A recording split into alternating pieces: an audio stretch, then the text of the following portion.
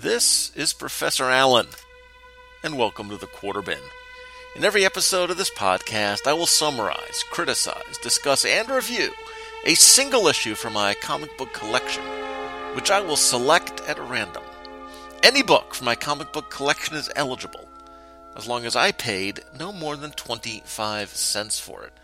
Was the issue worth 25 cents? Was it a bargain at 25 cents, or was it still overpriced? Stay tuned and find out. For this 58th episode of the Quarter Bin Podcast, we're looking at the final issue of El Diablo, number 16, from DC Comics, cover dated January 1991.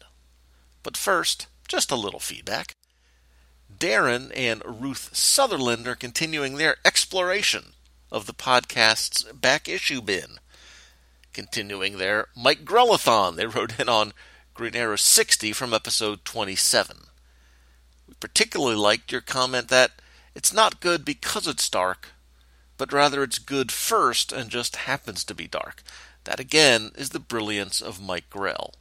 For example, today I find I have little patience for Batman, because Batman is now too dark, and he's dark just for the sake of being dark.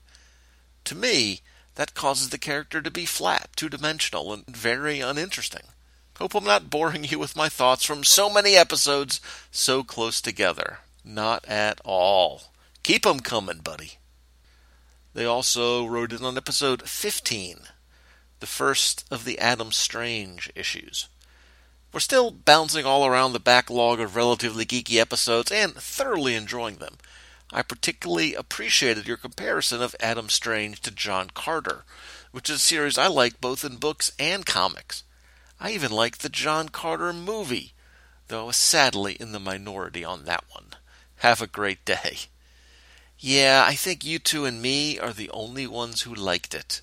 It was far from perfect as a film goes, but I thought it was very enjoyable. A special shout-out goes to the Sutherlands for their generosity.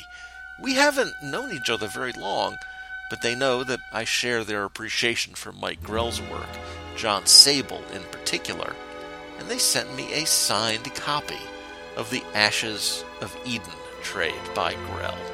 Thank you guys. Very, very kind. If I haven't mentioned it yet, Darren and Ruth host the Trekker Talk podcast, which is really, really good. Also heard from Ryan Daly, aka Count Druncula, of the... Sorry, I need to take a deep breath before this. The Secret Origins podcast, the Dead Bothan Spies podcast, the Flowers and Fishnets podcast, the Whatever I Felt Like Talking About Today podcast. Wait, I may have made that last one up. After listening to the last episode, Ryan wondered if I had to pay Shag a royalty every time I used a drop from him in the show, such as... The Irredeemable Shag. Sorry, I meant the Irredeemable Shag, of course. And, I've checked with lawyers, and no, because he lives in Florida, and they have yet to establish full diplomatic relations with the U.S., so I think I'm safe, but it is probably good advice for me to be cautious about things like that, because I've heard, bad things about Americans getting thrown into jails in foreign countries like Florida, so probably best, to be safe, to be cautious. The Facebook post for that last episode was shared by Ed Moore of the Mighty Thorcast, who I only mildly made fun of in that episode, so I'm giving him credit for being a good sport. Chris from Geek Brunch Retrocast and Mythmaking ETC also shared the post, and Daniel Butcher, Comic Book Time Machine, and Welcome to Level 7 commented on the post as well. So thanks for all that feedback, guys. I really appreciate it. It's time to get on to our book for this episode. El Diablo 16 had a cover price of $2, meaning I acquired this book at just over an 87% markdown. The cover, by Mike Parobeck, shows El Diablo in his costume holding his mask, so we get a full face shot of the secret identity. And spoilers, but that actually matters to the story. The background image is made up of the prior covers in the series. Along with the title of the story, this effect, it gave me the idea that this was going to be the final issue. The story, titled Adios, was written by Gerard Jones with art by Mike Paroback and Paul Fricke.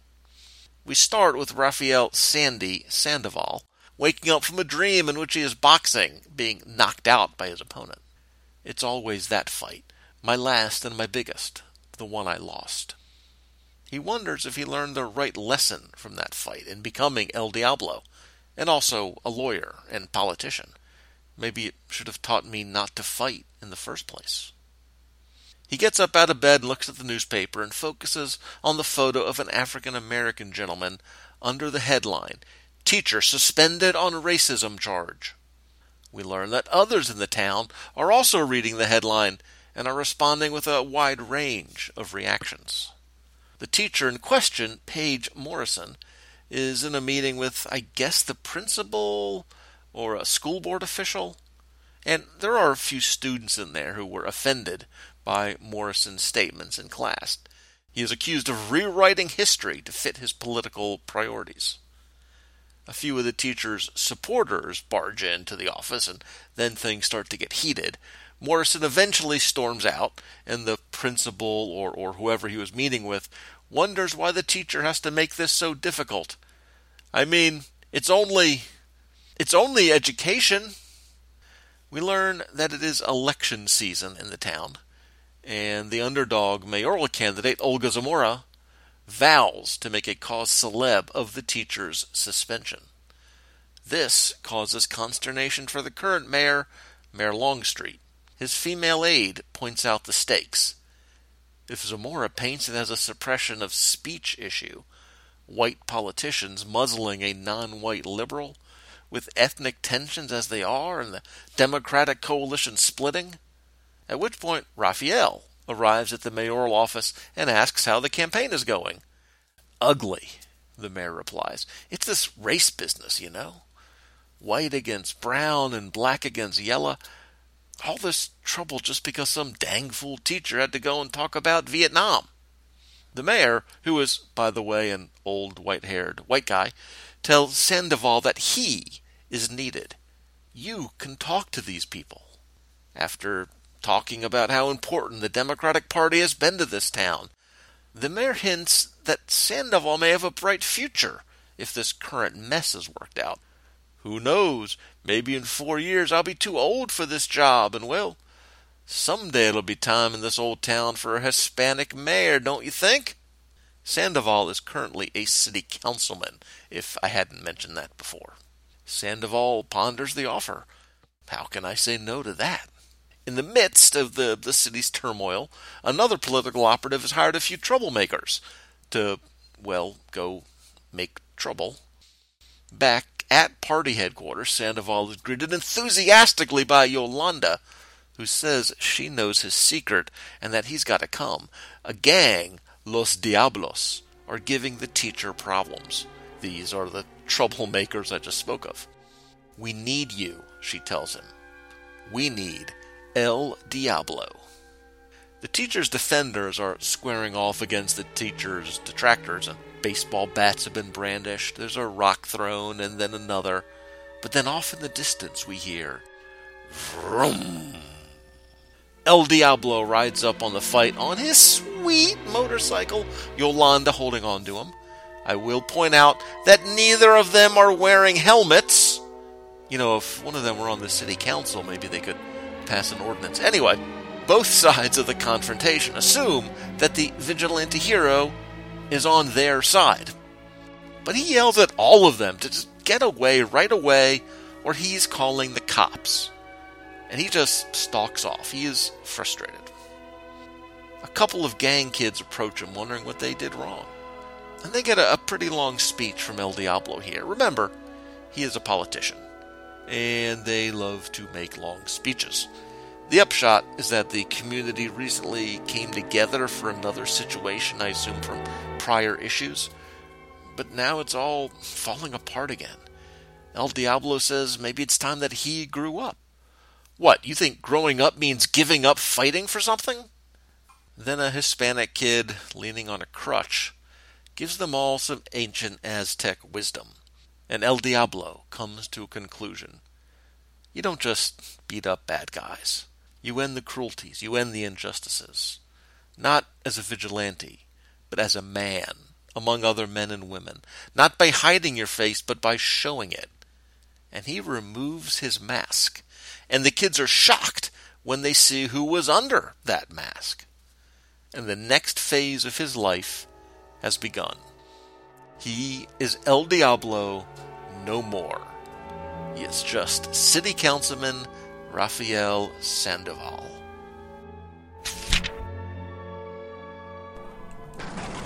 Hello, friend. This is Christopher Willett with a very important safety message for you. Beware of monsters. Yes, friend, beware of monsters. International best-selling author Jeremy Robinson, along with BewareOfMonsters.com, feel this message is so important they've commissioned me to start a podcast to get the word out. Please, beware of monsters.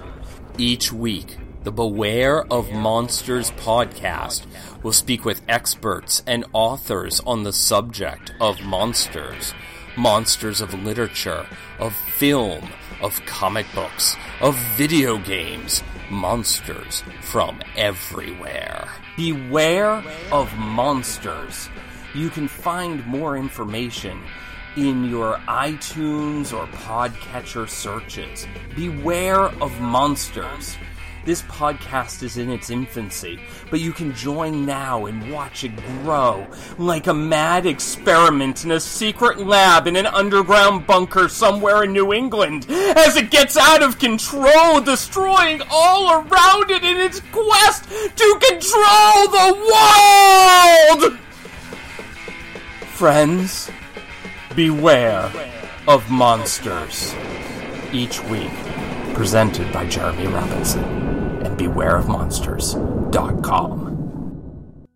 In a world where the internet is filled with podcasts of people saying jingles, it's no agenda. Adam Curry, John C. Dvorak. Time again for the team unofficially known as the G2, fighting disinformation and lunacy all across Gitmo Nation. This is No Agenda. From the Crackpot Command Center burrowed in the southwest quadrant of Gitmo Nation East, I'm Adam Curry. And from the Silicon Valley North, and why am I shouting, I'm asking the other guy, I'm John C. Dvorak. It's Crackpot and Buzzkill in the morning. Woohoo! Woohoo! Excellent. And we're back. I'm generally not a fan of Westerns. I've watched very few Western TV shows or movies or Western comic books. But Jonah Hex has always intrigued me, in between finding some of his books from the 70s, mostly in reprints. From some of the backups in the new 52 All-Star Western, I was a little bit familiar with the character of El Diablo, and I knew that Brian Azzarello, a writer I really like, had written some El Diablo miniseries at some point, and that intrigued me. So when I saw this, it was a no doubt about it pickup. So I thought this was another chance to get to know this character. And there have been a few characters who bear the El Diablo name, but they usually had similar vibes, similar backstories. So I thought I knew what I was getting. But this, as you may have noticed, is none of those. It's not even a Western. You could probably tell that during the recap. It is in the right geographic setting for a Western, a small Texas town near the Mexican border. But the modern time frame, the actual story being told, makes it really something else. And this story itself was interesting, I think. I'm still not sure what to make of this as a standalone comic. It was just so different, taking on such a different type of story with such a different type of ending. It certainly stands out. But it is a superhero comic at the core, and trying to tell this other story, the social, the political stuff, for a one-issue read at least, it did not all fit together for me.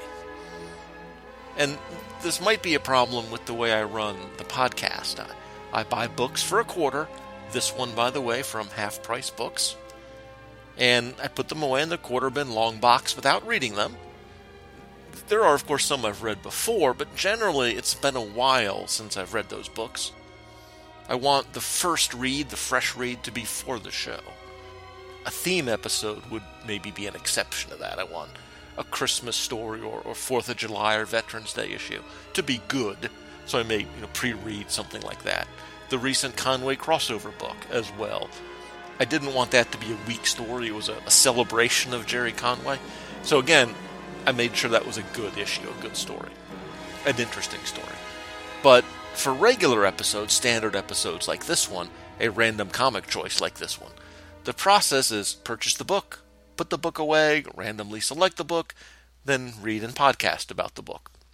So sometimes there are oddball comics that are covered, like this one. I don't know if the prior issues were a little more action-packed, a little more traditionally comic booky.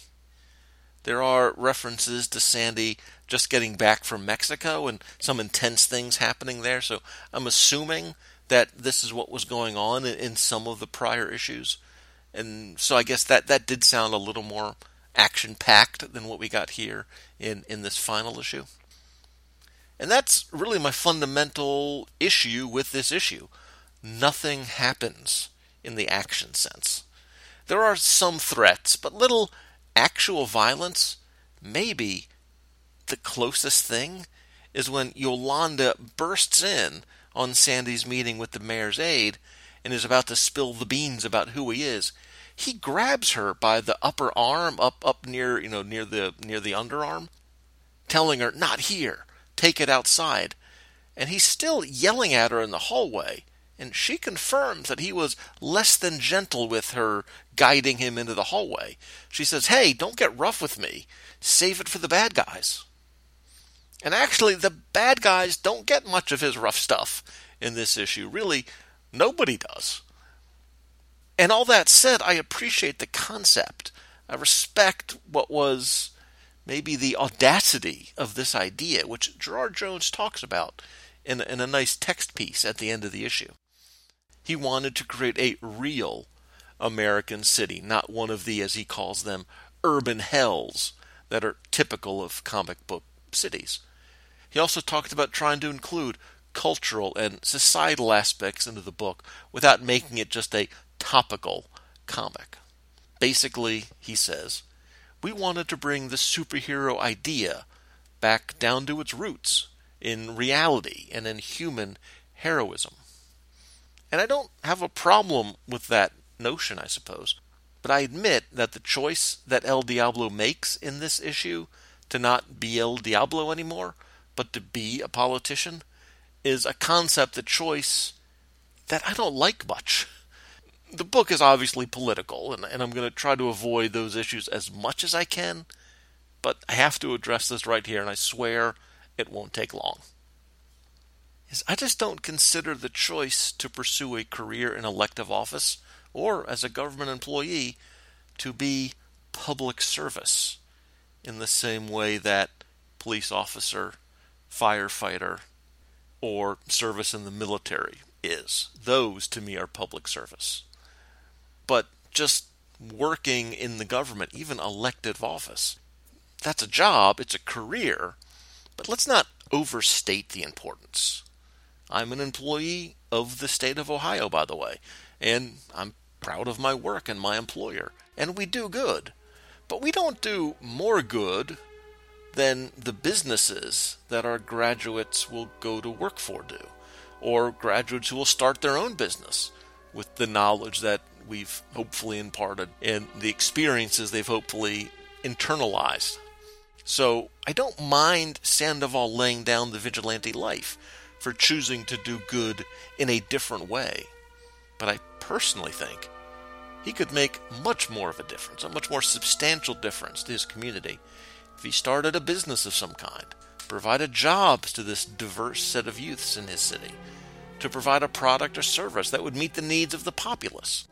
I think in the long run, that's closer to public service than joining what is clearly portrayed here as the single-party political machine of this small city, which, as we see in this issue, has some real issues.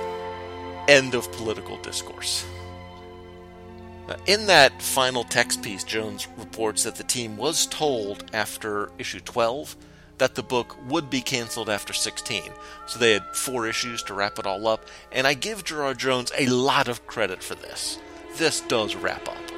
Again, even not knowing what happened in the first 15 issues, this is clearly the end of a character arc for Sandoval, giving up the mask, throwing himself into this other pursuit. It's an ending that truly lives up to the phrase, the end. There's no secret sequel hiding out there. There's no obvious next chapter. It's over. And that's actually pretty rare. And in terms of that aspect, in terms of how to end a story, bringing a story to a close, that was done really well. But the undisputed strength of the comic is the art. Mike Parobeck's pencils and layouts are energetic, exciting. His figure work is very consistent. As I mentioned already, the story is a little, shall we say, talky-talky. But Parobeck comes up with so many different layouts and quote-unquote camera angles for shots. He keeps the art from slowing down the story, as the story was pretty slow already. And everybody here has a distinctive look, face, body shape, hairstyle. Everybody is different, whether they're front and center in a panel or a background character. It's excellent and distinctive work, as always. It's a shame he's not with us anymore, and shocking that he's been gone almost 20 years now. The verdict on El Diablo 16. Well, again, the strength is the Parobeck art. If you're a fan of his work, then this is a good issue to find cheap, probably a good series to find cheap. But for the story, unless you can pick up the issue or 2 or 3 issues before this one for some context, I would not run out to nab this one. It's worth probably 25 cents or so. The free market has spoken on this book. That wraps up my coverage of El Diablo 16, bringing episode 58 of the Quarter Bin podcast to a close. In episode 59, I pick up with the number 9 series that we started back in episode 49 by revisiting the glory that is Doom 2099 by covering issues 2 and 3 of that excellent title. Oops, I guess that's kind of spoilers. Sorry. If you have any questions or comments about this issue, the episode, or the podcast, feel free to contact me. Until next episode, I'm Professor Allen, and I'll see you in the Quarter Bin.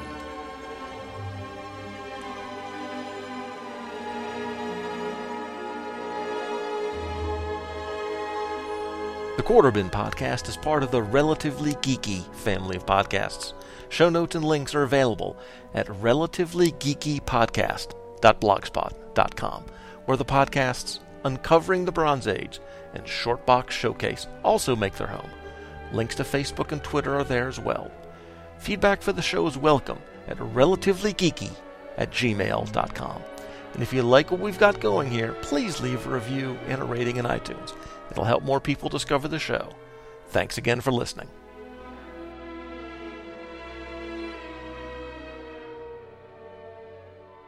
Professor